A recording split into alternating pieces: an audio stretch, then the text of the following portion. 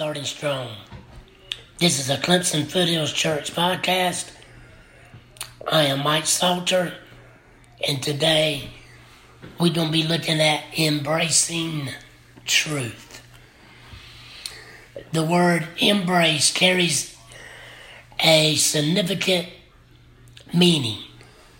It means to hold close, to accept or support willingly, enthusiastically, and completely. Embrace is an action word.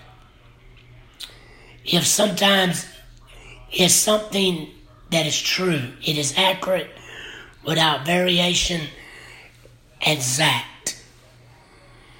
So embracing the truth means to willingly, enthusiastically, and completely hold fast to the Word of God, which is truth, without deviation or variation. So with that said, what does that look like in our daily walk with Christ? The book of John gives us a great description of that. First, we're going to be looking in John 1:14. The Word became flesh and made his dwelling among us. We have seen his glory, the one and only Son, who come from the Father, full of grace and truth. He come from the Father, full of grace and truth. John 4:23-24. It says, "The time is coming, and now has come, when the true worshipers will worship the Father in spirit and truth. For they are the kind of worshipers the Father seeks. God is spirit, and his worshipers must worship in spirit and truth." Man, that's a powerful scripture there. It says these are the kind of worshipers that God seeks. He says that God is spirit, so his worshipers must also worship in spirit and truth. That's powerful. John 8:32. "If you hold to my teaching, you are really my disciple. Then you will know the truth, and the truth shall set you free." He says, if you hold to my teaching, if you hold to my commands, then you are really my disciple. That means we have to hold to everything that God teaches us, everything that he commands us to be and to do in the body of Christ. Look at John 14:15-17. He said, "If you love me, keep my commands. And I will ask the Father, and he will give you another advocate, a counselor, to help you and to be with you forever. The Spirit of truth, the world cannot accept him because it neither sees him nor know him. But you know him, for he lives within you." There it goes again. He says, keep my commands. He said, if you love me, then keep my commands. That is God's way of saying, you know what?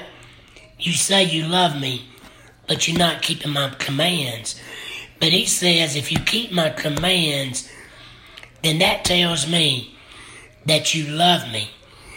And when you do that, he says, I will send you another counselor or an advocate that will be with you forever. And he also says the world will not recognize it. Why don't the world recognize him? because the world can't accept what they can't see.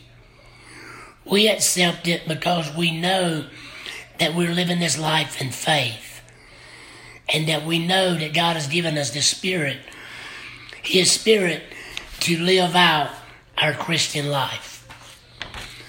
And the last scripture is John 16:13. He says, when He, the Spirit of truth, comes, He will guide you into all truths.